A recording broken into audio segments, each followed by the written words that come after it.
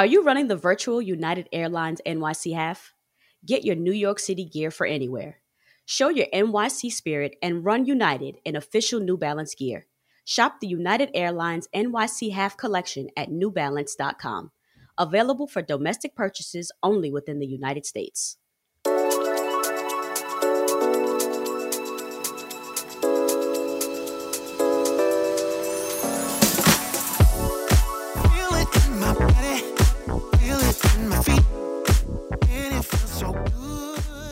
Hi, and welcome to the second episode of Season 2 of Habitual Routine. I'm Coach Anique Lamar. And I'm Coach Roberto Mange. And I'm Shaquana Bell. Roberto, Shaquana, how are you both doing? Yeah, doing well. Still navigating winter that seems to not want to end. But yeah, these podcasts are helping me through it. How about you, Shaquana? I've been doing good. I mean, we just came off the weekend. It was pretty dreary. The weather was not very encouraging for outdoor activity. So I had one of my favorite weekends, onesie weekend. So I sat in the house. I finished my book, which I thought was going to take longer to finish, but it didn't. And now I'm ready here to record our webinar. What? Not a webinar. A webinar? Our TED Talk. This TED Talk. This makes me think, Roberto, I know you've got a lot of onesies in your life as an active dad, but do you have a man-sized onesie? No, I don't even know what size I would wear. I know with my kids, there's like 3T and 5T, so I assume I'd be a 38T, which just seems like ginormous. Well, I will definitely get you a 38T. Yeah, in the near future. Sounds about right. Well, my birthday actually is less than a week away, so maybe get a 39T if there's I don't anticipate growing in the next week, but you never know. Keeping with the tradition of the T's. Well, room to grow. But I'm both with both of you, right? I'm having like the winter doldrums, and I've been tapping into inspirational books and all sorts of media to stay present and like excited to, run and just be active. And so, my hope today is that this podcast fills that role for some of our runners out there. Because this month we are celebrating Women's History Month, and we're going to be discussing two experiences of running as a woman. So from a training perspective in our house segment, we're talking about something I've been dying to talk about for such a long time on this show. And that is the role of the menstruation cycle in sports performance. I get to say the word period a lot. And we bring in the incredible expert, Dr. Ellen Casey from the Hospital for Special Surgery, to deep dive into the science of period tracking. And in our Why segment, I chat with Coach Asteria Howard. Coach Asteria has been active in a variety of sports since her childhood in Bolivia. In addition to running on both the Bolivian and Venezuelan national teams, she worked for many years as a physical education teacher. Now, we're so fortunate to have Asteria at New York Roadrunners, passing on her experience and knowledge by coaching Team for Kids and our Striders program. All right, now let's talk how.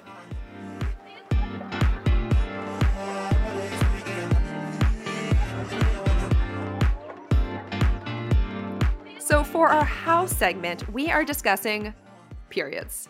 And if the word period or the idea of periods makes you uncomfortable, there's a reason why. And that's because nobody talks about this topic.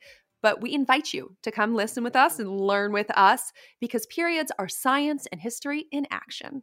Exactly. And speaking about historical lens, did you know women's running is still a relatively young sport? By this, I mean that women only got access to racing the Olympic marathon in 1984. For a long time, the language around women's distance running was that doing it would make women sterile. They were too fragile for it.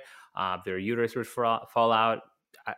Utterly ridiculous things like that. Yeah, and this all sort of came to a head in the 1928 Amsterdam Olympics. And this is the first time that women were allowed to run the 800-meter distance, which 2 laps around a track. It's a half-mile distance. And Lena Radke, this German, she won the race in a world record, 2 minutes and 16 seconds. She crosses the finish line, and she does what every 800-meter runner does, which she looks wrecked, right? The men looked exhausted. The women looked exhausted. But the International Olympic Committee looked at these women, and they decided that it was too dangerous for them to do this race until the 1960 Rome Olympics. And so until 1960, women didn't race anything longer than half a mile. This also plays out in science from a scientific lens. Menstruation is one of the most understudied and misunderstood biological phenomena as it relates to sports performance. Speaking of sports performance, today we brought in an expert to help us unpack this topic from a scientific lens, and that is Dr. Casey. Dr. Ellen Casey is an associate attending physiatrist in the Department of Physiatry at the Women's Sports Center at the Hospital for Special Surgery. She's also a former gymnast, and Dr. Casey is USA Gymnastics Women's National Team's physician. So let's chat with Dr. Casey. Welcome to the podcast, Dr. Casey. It's so nice to be here. Thank you. Yeah, we are thrilled to have you, to have an expert on site. So let's get right to it. Dr. Casey, before we get into this role of the menstrual cycle and sports performance, which is our discussion today, why is discussing periods so taboo in sports?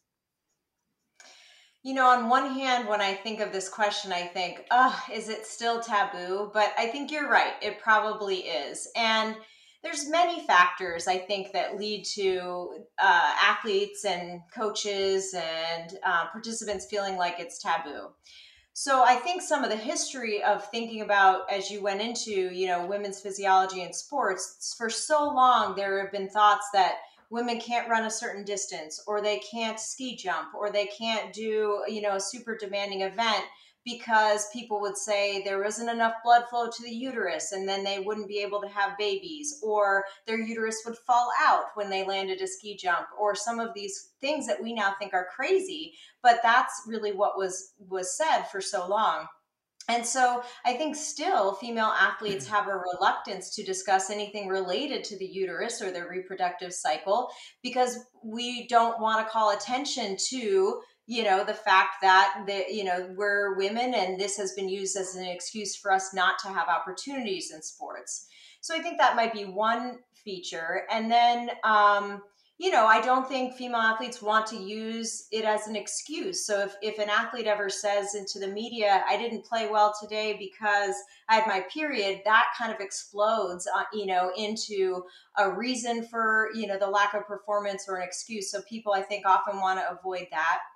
And then maybe thirdly, there's just a lack of information and then misinformation about the menstrual cycle within sports. Things like it's normal for female athletes to stop getting their periods, which is not true, or that the symptoms or the process of having a period can be embarrassing. So there's so much lack of information and misunderstanding that lead to this being an ongoing taboo topic. Dr. Casey, thanks again for joining us. And my next question is about period tracking, and it's something that I find quite interesting, both as a coach and as a father of young girls. And I want to continue to educate myself. That way, I could be better armed to meet their needs, answer their questions in the years to come. So, what is period tracking? So, period tracking is the concept of monitoring the length and some of the features of the menstrual cycle. So, before we maybe get into the specifics of the tracking, it's probably worth just a review to make sure we're all on the same page about the menstrual cycle. So, really, what the cycle is a recurring pattern of hormonal fluctuations, most notably estrogen and progesterone, across a 21 to 35 day pattern. We say it's a 28-day cycle, but there really is variability. So anything within 21 to 35 days is pretty normal. And then the menstrual cycle, so that pattern is broken up into three main phases. The first phase begins with the first day of bleeding, or menses. And at that time, both estrogen and progesterone are low. And then over the next 14 days, there's this rise in estrogen right before ovulation, which is the second phase of the menstrual cycle. So at that point, right before ovulation, you have this high estrogen and low progesterone. Then ovulation occurs, and then that's a really short phase. It might, be a couple of hours or a day or two. And then the luteal phase is the third portion of the menstrual cycle after ovulation. Estrogen has dropped down a little bit, and then both estrogen and progesterone peak kind of at the end of that luteal phase. When the hormones drop down again, the next menstrual cycle starts, and again, that's marked with the few days of bleeding. So when you think about tracking a menstrual cycle, what somebody would do would be either use a calendar or, jot it down in their phone or an app to mark the first day of bleeding and then the subsequent day of bleeding. And that the days in between that would give you an idea of how long your menstrual cycle is. And then if you do that over the course of months to years even, you can get a sense of how consistent that time frame is and whether or not you fall within the norms or you're either too short or too long. And so, what can runners learn from putting pen to paper and really tracking their periods? And why should runners care about this, right? We were talking about the lack of information, this sort of looking away from the period or pretending it doesn't have an impact on sports performance. Why should runners put their attention on period tracking? So, the best reason for runners to track their periods is that, as I'm sure many of your listeners know, female runners and males too, but more commonly females can develop something called the female athlete triad or relative energy deficiency in sport. And the triad portion of that is the relationship between nutrition and fueling, menstrual cycle and the regularity of the menstrual cycle, and stress fractures. And so female runners are at risk of developing the triad because they're training so much, and oftentimes they may not even be aware of how much fueling and nutrition that they need. And so if a female runner tracks her menstrual cycle and sees that it's falling in this 21 to 35 day time frame month after month, then that gives the female runner an idea that she is fueling and eating adequate calories to support her training as well as bodily functions. And if it's getting longer than that window, so more than 38 days, or somebody's not having a period for several months, then that gives them an indication that it's likely that they are not fueling adequately and may need to adjust their nutrition or their recovery or their training. So the period actually functions as a marker of adequate fueling and recovery. And actually, in that way, I think female runners have an advantage over male runners because males can develop, red S, but they don't have a menstrual cycle to track. Whereas in this case, it's quite advantageous that female athletes can track this because, this is a pretty easy thing to monitor, and it gives female athletes reassurance about their nutrition and fueling. And I just have a follow-up sort of question as well. And it's the idea that if you start tracking your symptoms, right? So you're actually thinking about how you're feeling, you start to actually recognize these hormonal waves as they're occurring. And you might realize that they're not connected to sort of preconceived notions about how periods. And so I just want to ask, I think that I have this right, but isn't it true that one of the lowest hormonal phases of your cycle could be when you have your menses during the actual bleeding period? Yeah, that is actually true. And so it's interesting when you start to look at, think about what's happening with the hormones and what's happening with symptoms. And so that is another reason for athletes to track their periods. And some of the apps really allow you to enter symptoms like bloating, like cramping, like energy, muscle soreness, those sorts of things, because those types of symptoms, of course, can fluctuate across the menstrual cycle as well, but maybe not always in the way that we think of them. I mean, if you think it's related to the specific hormone, then you'd expect those symptoms to be high when those hormones are high. But that's why actually tracking it across multiple cycles can be helpful for women, because the patterns need some time to sort of develop. And and so every female is going to be pretty different in how the hormones are affecting symptoms and performance and all of those different things. So each person has to start to track if they're interested in trying to correlate symptoms with performance. Yeah, and Dr. Casey, you were interviewed by Outside Magazine last September, and in the article you said, we could view menstruation and its effects and say, "Oh, that sucks," or "That's fascinating," and you're clearly on the side of, "Oh, that's fascinating." So, just if you could tell our viewers, what's so fascinating about all of this. Yeah, thanks for bringing that quote up. I kind of cringe when I read that only because I probably shouldn't have used the word sucks in a periodical, but I get the point being you can either, feel frustrated by it or sort of embrace the fact that as a female athlete, it is a reality that these hormones are going to fluctuate. And as much as I think historically we have, all of us have regarded that as a detriment, I do believe, and the science would suggest and is building, that if we understand the hormonal fluctuations better and how those relate to non-reproductive processes, then perhaps we can target our training and our performance, to use some of these fluctuations to our advantage. And so the reason it's fascinating to me, at least, is because, we think of estrogen and progesterone as reproductive hormones, which they are. But it may surprise you to note that there are receptors for those hormones and some others that change across the menstrual cycle in our bones, in our cartilage, in our muscles, in our tendons, in our ligaments, and in our brain. And so not only, does features of our reproductive cycle change, but we know from decent science that there can be changes in how stiff the ligaments are, the way muscles and tendons might respond to strength training at certain points in the cycle, the way our motor control patterns are planned, so sort of the mechanics of how we're running.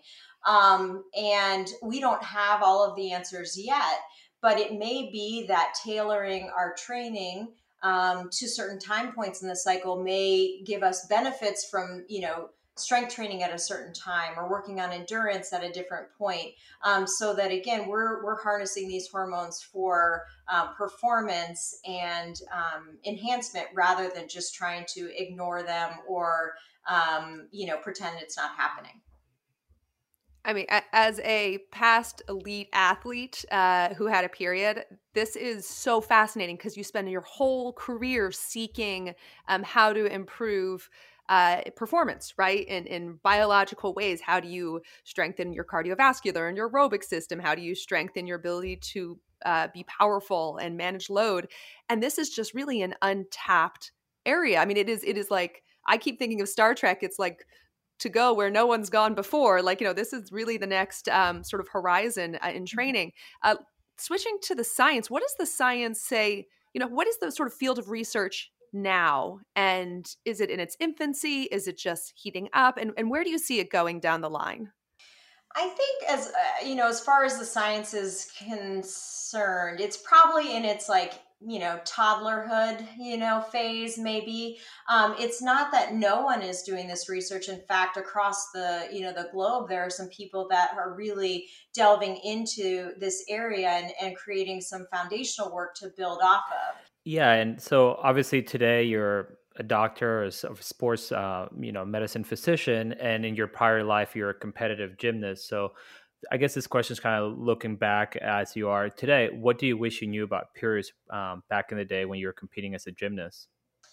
Yeah, so I think gymnasts and runners are very similar in the regard of this belief and idea within our both sporting worlds that it's very normal and almost expected for the female gymnast and the female runner to have disturbances in the menstrual cycle. And most often that means just not getting a menstrual cycle or period. And I will speak for the gymnastics community because I think I've heard more from that group, but there are coaches who tell their athletes, if you're getting a period, it means you're not training hard enough. And so I wish I would have known that is incorrect. It is common for female runners and gymnasts to not have a period, but that is not normal. And it signifies that the athlete is not getting adequate fueling or recovery. And in my, personal case, I was one of those people that got a stress fracture in that context that took certainly longer to heal than it should have. So, I certainly wish I had heard about this relationship between menstrual cycles and bone health and nutrition to, be aware of that and to track it. So that's probably paramount to, what I wished I would have known. Dr. Casey, thank you so much for joining us today, celebrating Women's History Month and really showing us where the future of women's sports performance is going. My pleasure. Thanks for talking about this topic, and hopefully it's less taboo for some of us now.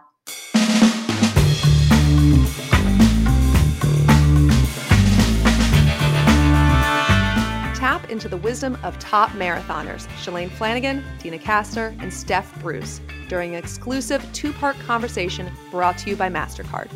The 3 elite athletes got together virtually to share tips that recreational runners of all ages and abilities can use to take their training to the next level, including motivation during virtual races and kicking off 2021 with goal-setting tips. Head over to Priceless.com and search New York Roadrunners to learn more. Again, head over to Priceless.com and search New York Roadrunners to learn more and start something priceless with MasterCard. Exclusively for MasterCard cardholders. Terms and conditions apply. All right, so Coach Asteria, thank you for being here. No, thank you. Thank you guys for inviting me. I'm so happy, honestly. I'm feeling like up high on the sky. Yeah, I'm really excited for this conversation. And we're happy to have you share your running experience with us for Women's History Month and to help us understand how women's running has grown and changed over the years through your story. To start, why did you start running? Well, I started running, I can say you, I'm probably inside my mom's belly. But I was a troublemaker. And growing up, always, I was the fourth on the family. And I used to follow my big brothers. All of us, we were 3 girls and 3 boys. And all of us, we were so sportsman people, kids on the neighborhood. And my father, it was a good soccer player in my country. And I think we got everything on the genes from my dad. And we used to play all the sports. But since I remember, I used to love to do the jump rope. I never had the dolls. My doll for me, it was the jump rope. By then, it was not jump rope. Do you imagine? We used to pull at the branches of the tree and we used to tie it up, 2 branches, and with that we used to jump. Oh, wow. Not by them in my country. And then it started to come in the jump ropes when I was already leaving the elementary school. And then I was early age, I was playing basketball, volleyball, and soccer. All the games, all the sports on group.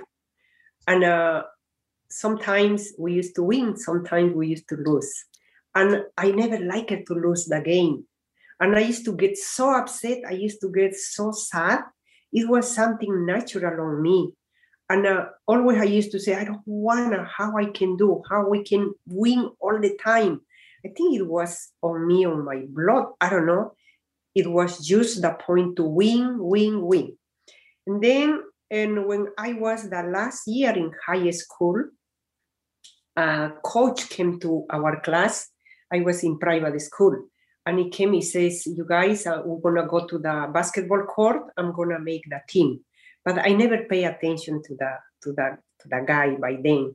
And no idea he was a marathon runner. He was a PE teacher, but he wanted to create the track and field team in my country, in my city.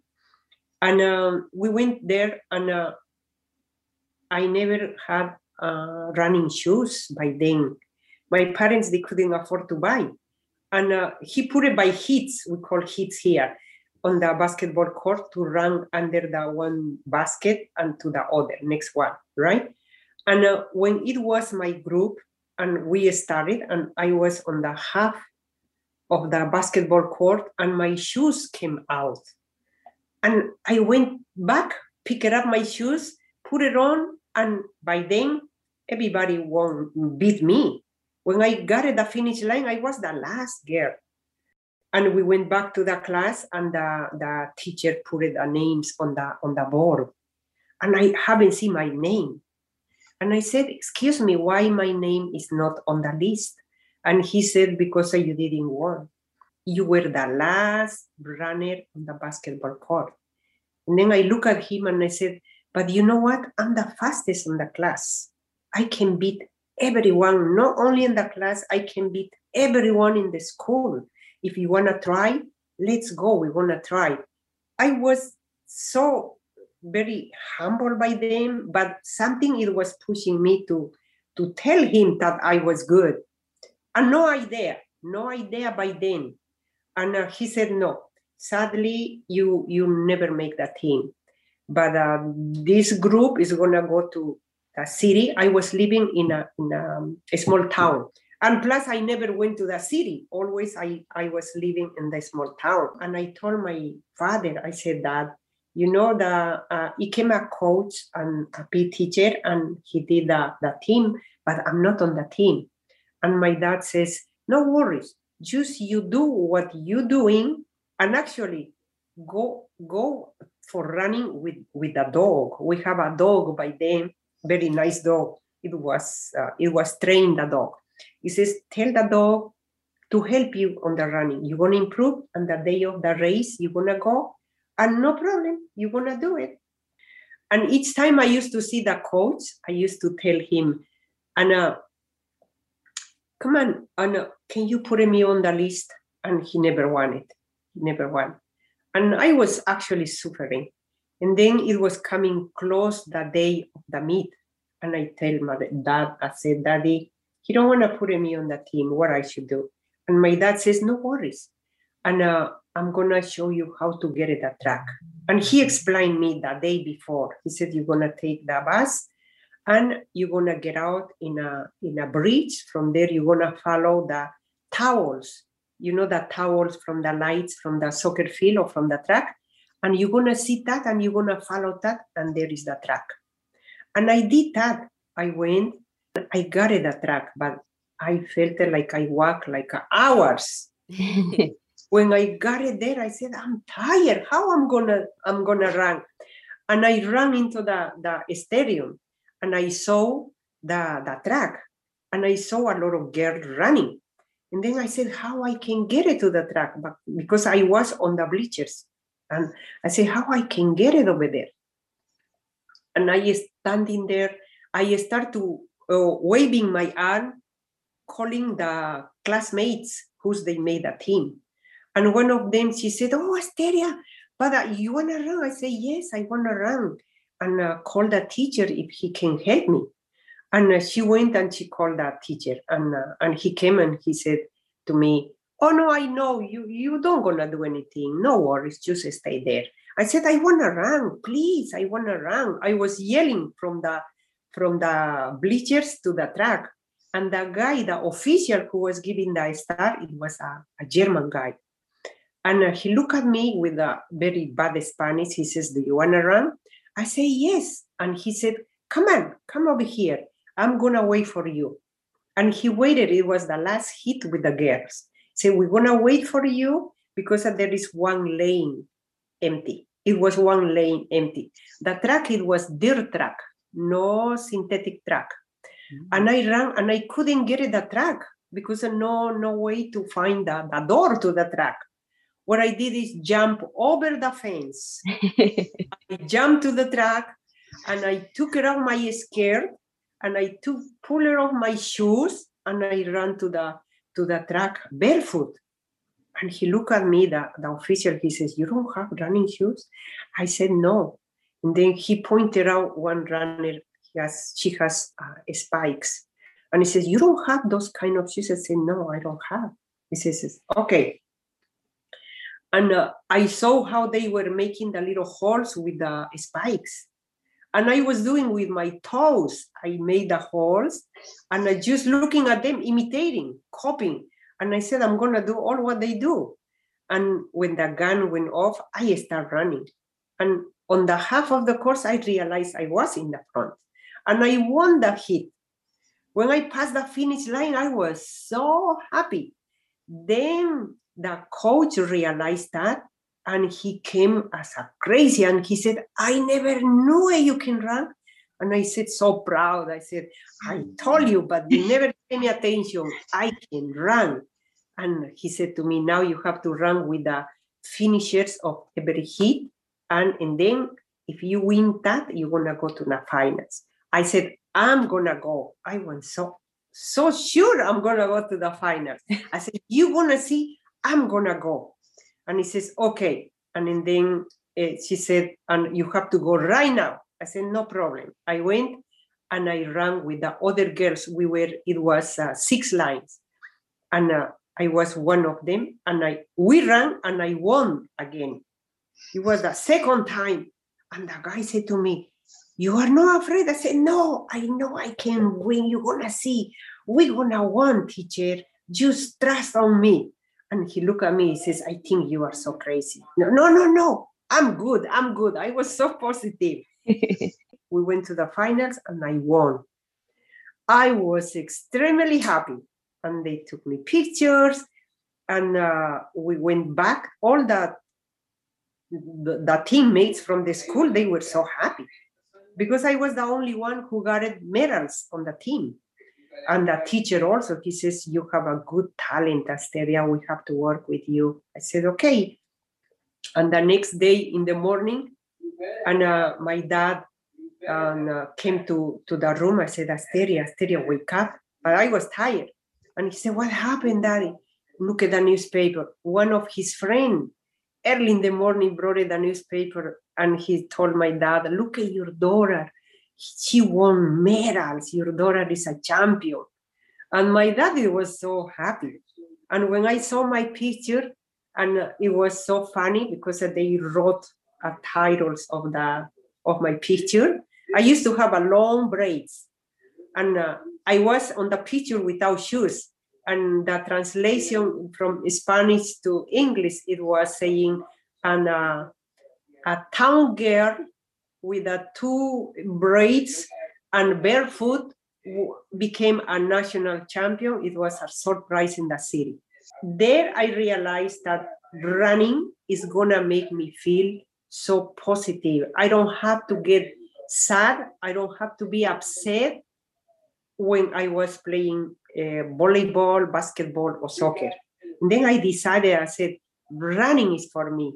Because if I'm going to lose, it's my fault. If I'm going to win, it's on me also. So I know you talked about you came in last in your first race when you were on the basketball team, and you because you lost your shoe and went back for it. And then you didn't see your name on the list because they told you didn't win, but you told your coach, I'm the fastest one on the team. How did you stay encouraged? Because a lot of kids, they come in last place and then they tell themselves, oh, I'm not good. I'm not fast. I'm not like the other kids. And then they give up. They don't want to do it. But instead, you told yourself, I don't care what you say. I know I'm good. I know I'm the fastest. And you proved yourself in that. How did you like keep yourself encouraged and motivated to keep going so young? Yeah, I think it was natural on me because like I told you, I started to learn to play basketball, volleyball, early age, right? And I used to look at it when my big sister used to do a basket. Everybody used to come and used to tell her, good job, you did a basket. And I think that I was receiving for me. And when I used to go, I used to try all my best. And you know what is so interesting that by then, not so many girls we used to play basketball, but I used to enjoy playing with the guys. I was so competitive. I think that it was born on me. And everything, they used to tell me, even soccer, by then, no girls, we used to play soccer. They used to tell me, oh, soccer is only for boys. I used to say, but I bet you I can beat you running and I can get the ball and I can make a goal. Yeah. Probably, I think, and now after I went college, I took it, be a teacher, and I used to read a lot of psychology, physiology, anatomy, all those things. I realize now at this age that psychologically I grew up very early. And when the people is going to tell me, oh, you cannot do it, I'm going to work on that and I'm going to prove I can do it. Yeah. And when he said to me, oh, you came the last, you are no good. That was his words. You are no good. We need good runners for the school because this is the representation of the school. And I told him, I said, I can show you that I'm good. But it was, I never hear nobody. By then, we were so mentally, we were so immature. I had the mentality as a little girl. And but for sports, I was so mature. I wanted to win. So you went from being told you're no good to a multi-time national champion in Bolivia, and you ran on the Venezuelan national team. What was your experience like running at a high performance level when women's running was still growing? You know, it was a little scary for me because in my country I became a national champion, right? And everybody used to see me and used to say, oh, Asteria, you are so good. And that used to be a good food for me. When I decided to go to Venezuela, actually, you know why I decided to go? Because in my country, in Latin countries, we have like the Olympics, we have games, all the Latin countries, which we were freedom by Simon Bolivar. And we got together and I was the favorite runner from my country to defend my titles. I was national champion in Bolivia. And everybody was saying to me, Asteria, you're going to be good. We have the altitude. You eat so good. Our food is good. You're going to have the people cheering on you. Are you going to get it gold? And I said, yeah. But then I was in college. It was tough. But I never had a coach who can help me very close. And I used to do, looking what the other runners they were doing, that I was doing. But it was no specific training. I never had my coach, which by then I was running 100 meters. I was doing the long jump and I was running 100 meters hurdling. I was hurdler also.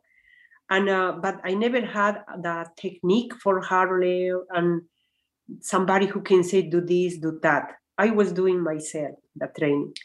When we got it, the meets we do before start the games, I didn't lose. I didn't won no kit. I lost it, everything. And that it was killing me. I was emotionally, psychologically so down. And I said, everybody put everything on me and I couldn't make the team. I'm not going to compete on the games. What I'm going to do? And the people, they said, Asteria, and you're going to be part of the committee, the Bolivarian Games Committee. And you're going to be in all the activities, especially track. And then no worries, you're going to have a head. But I was thinking of my age, even though now 21, 22 is very young. But in Latin countries, when you finish college and you have 21, 22, they think you are old for any sports. They say, oh, you're too old. You cannot do anything. And that, it was killing me. And I saw during the games, Venezuela, it was getting all the medals, gold, gold, gold. I said, what I'm going to do is I'm going to go to visit Venezuela. I want to find out what they do in Venezuela to become stars.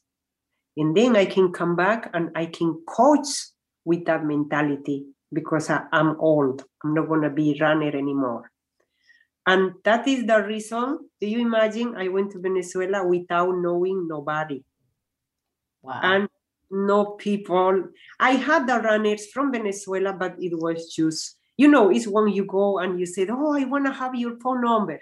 And they're going to give it to you. but there is no that relationship like a friend, like you. I can say, oh, we were here, we were over there, and I can call you. Yes, call me. We're gonna be in touch. No, I never had in touch with nobody, but I had numbers, phone numbers. And I told my parents, said, I'm gonna go to Venezuela for 1 month. And my parents, they were not agree. They said, Asteria, no, please don't go. You don't have no idea what is to live in another country. But I'm going just to visit. I'm gonna go. I'm gonna meet friends. And they were crying. They said, no, please don't go. You never went out of the city. And how you gonna go out of the country? You don't know what is over there.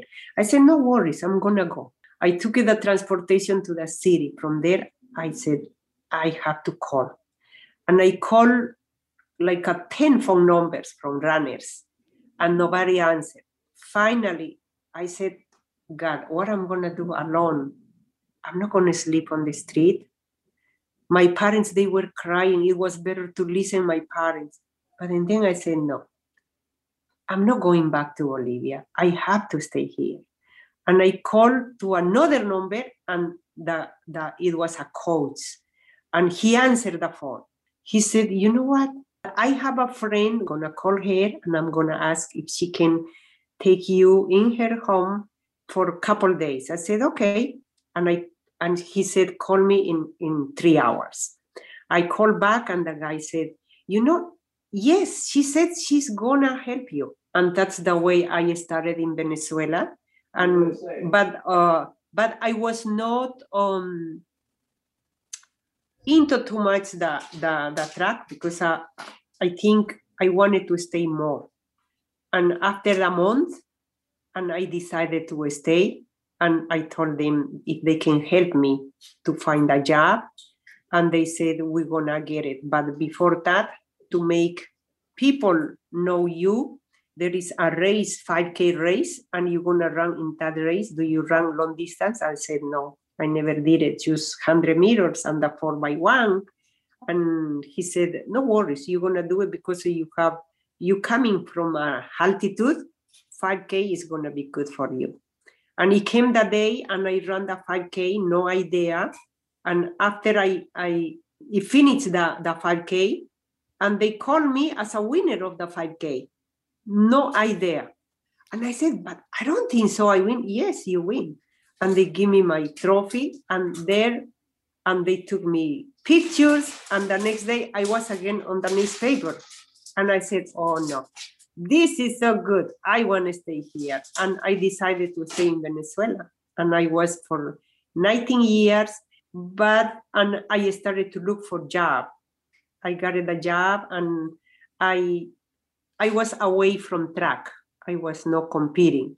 I was just running. And then I got a job with an elementary school, and I started to look some girls to make my team, little girls, 6 years old, 8 years old.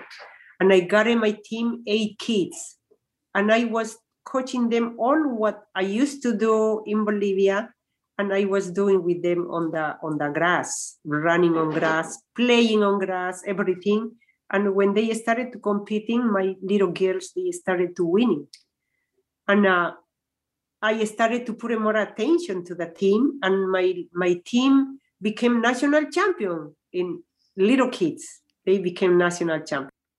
I love that. You just, no matter what, you push through and you really made your dreams come true. You're one of the coaches at New York Road Runners. You coach the TFK runners, and you also coach the Striders, who is our senior community. And I just have a final question. What advice would you give to women who want to start coaching? I think they have to, first of all, they have to be emotionally so big, because to start coaching requires patience, and require experience, mostly experience. We need to have experience. For me now, with all those years, and it's easy, I can see the person, and I can say, you need this. And we have to work definitely from heart. We have to be very honest with the person. If we see the person which is, you don't have the natural conditions for running, but still we can make champions to them, because it's going to take time. We have to be honest with the person. They say it's going to take time. We're going to work, and a lot of discipline too.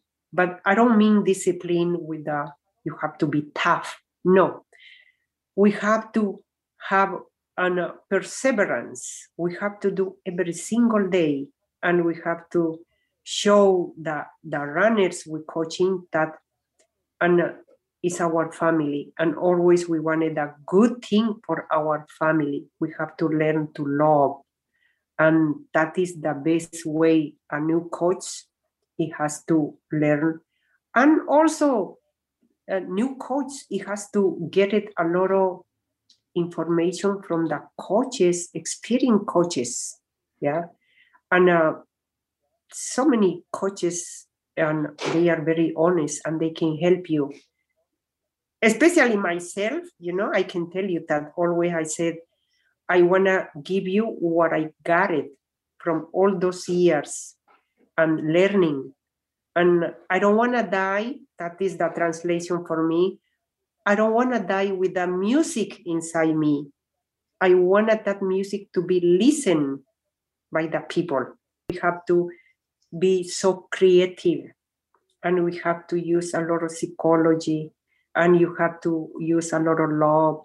And also we have to be so truthful. You have to trust in what you have in your mind, and to put it on the mind of the other of the runners, that it should be.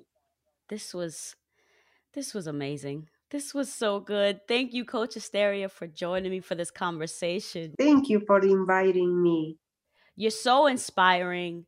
And I think the one thing that really stood out to me, well, really, it was the whole conversation. But when you said you have to coach with your heart, and I think that it's so important, especially in the work that we do here at New York Road Runners. Everything we do is for the people.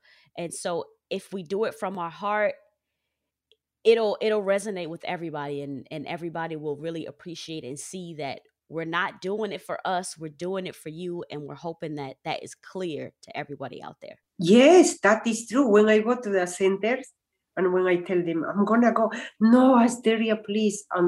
And the coordinator, they say, Asteria, we wish to have you every day, because of the people really trust on you. They are interested.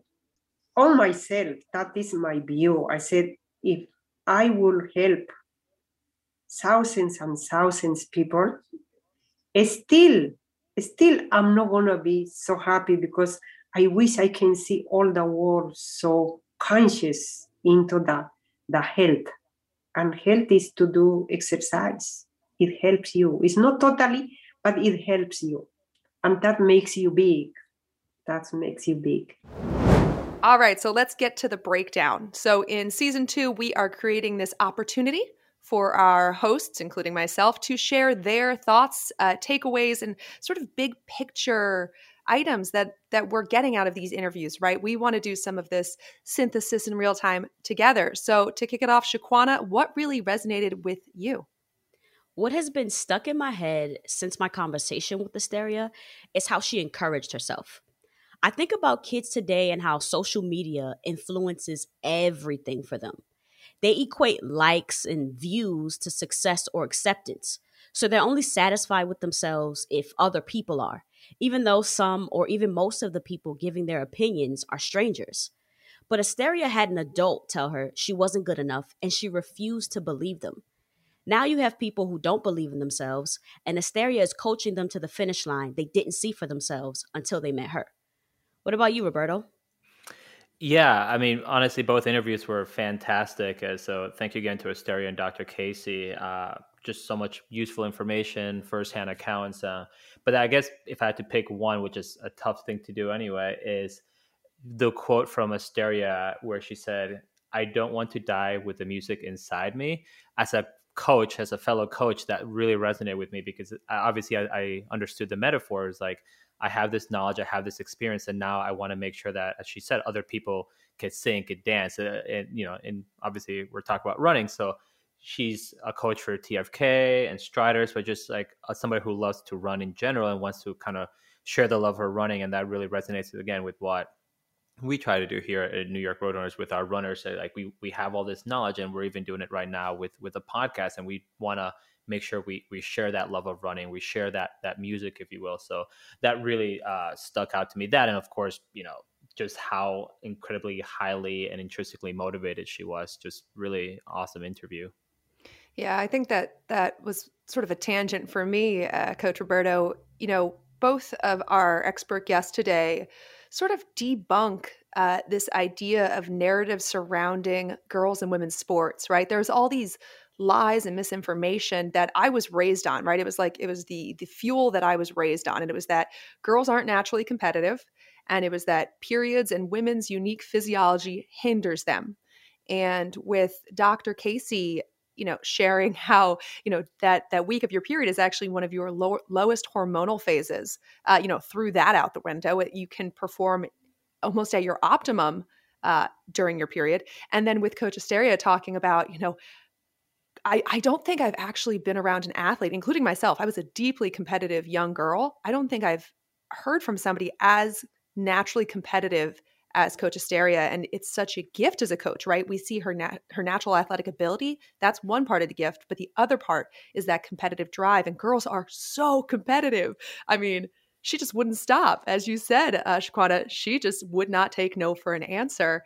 And so, as we sort of wrap our Women's History Month podcast, it's just, asking our listeners to really rethink these stories and narratives we tell ourselves around women and girls sports, and really question them and listen to the experts like Dr. Casey and Coach Asteria.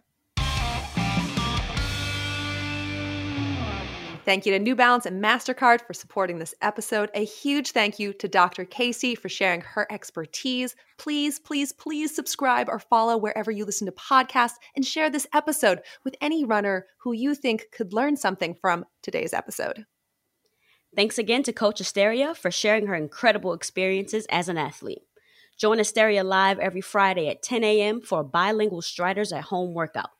NYRR Striders is a free walking and fitness program that offers physical activity and wellness resources for older adults looking to get active, stay fit, or improve their health. Classes are available 5 days a week and open to all age groups. Visit nyrr.org/run/Striders for more info. If you're interested in fundraising for our youth programs and having Asteria as one of your amazing coaches, visit runwithtfk.org. Lastly, March is the final month of our Rising New York Roadrunners Holiday Hoopla Virtual Challenge, which includes 20 activities connected to 20 national holidays and 20 Women's History Month facts. This month's virtual race is the virtual United Airlines Times Square Youth Run, featuring a guided 5K run from the 2019 United Airlines NYC half winner, Daniel Romanchuk. Distances include 1 mile, 1.5 miles, and 5K, so grab your young walkers, runners, and wheelchair racers to participate until March 21st. For updates on virtual events, visit nyrr.org/youth and check the races and events page. Thank you to our team who helped make this show happen. Executive producer, John Phillips. Our episode today was produced by Anik Lamar, and our engineer and editor was Craig Gorbanoff. Thanks so much for listening, and we'll see you soon.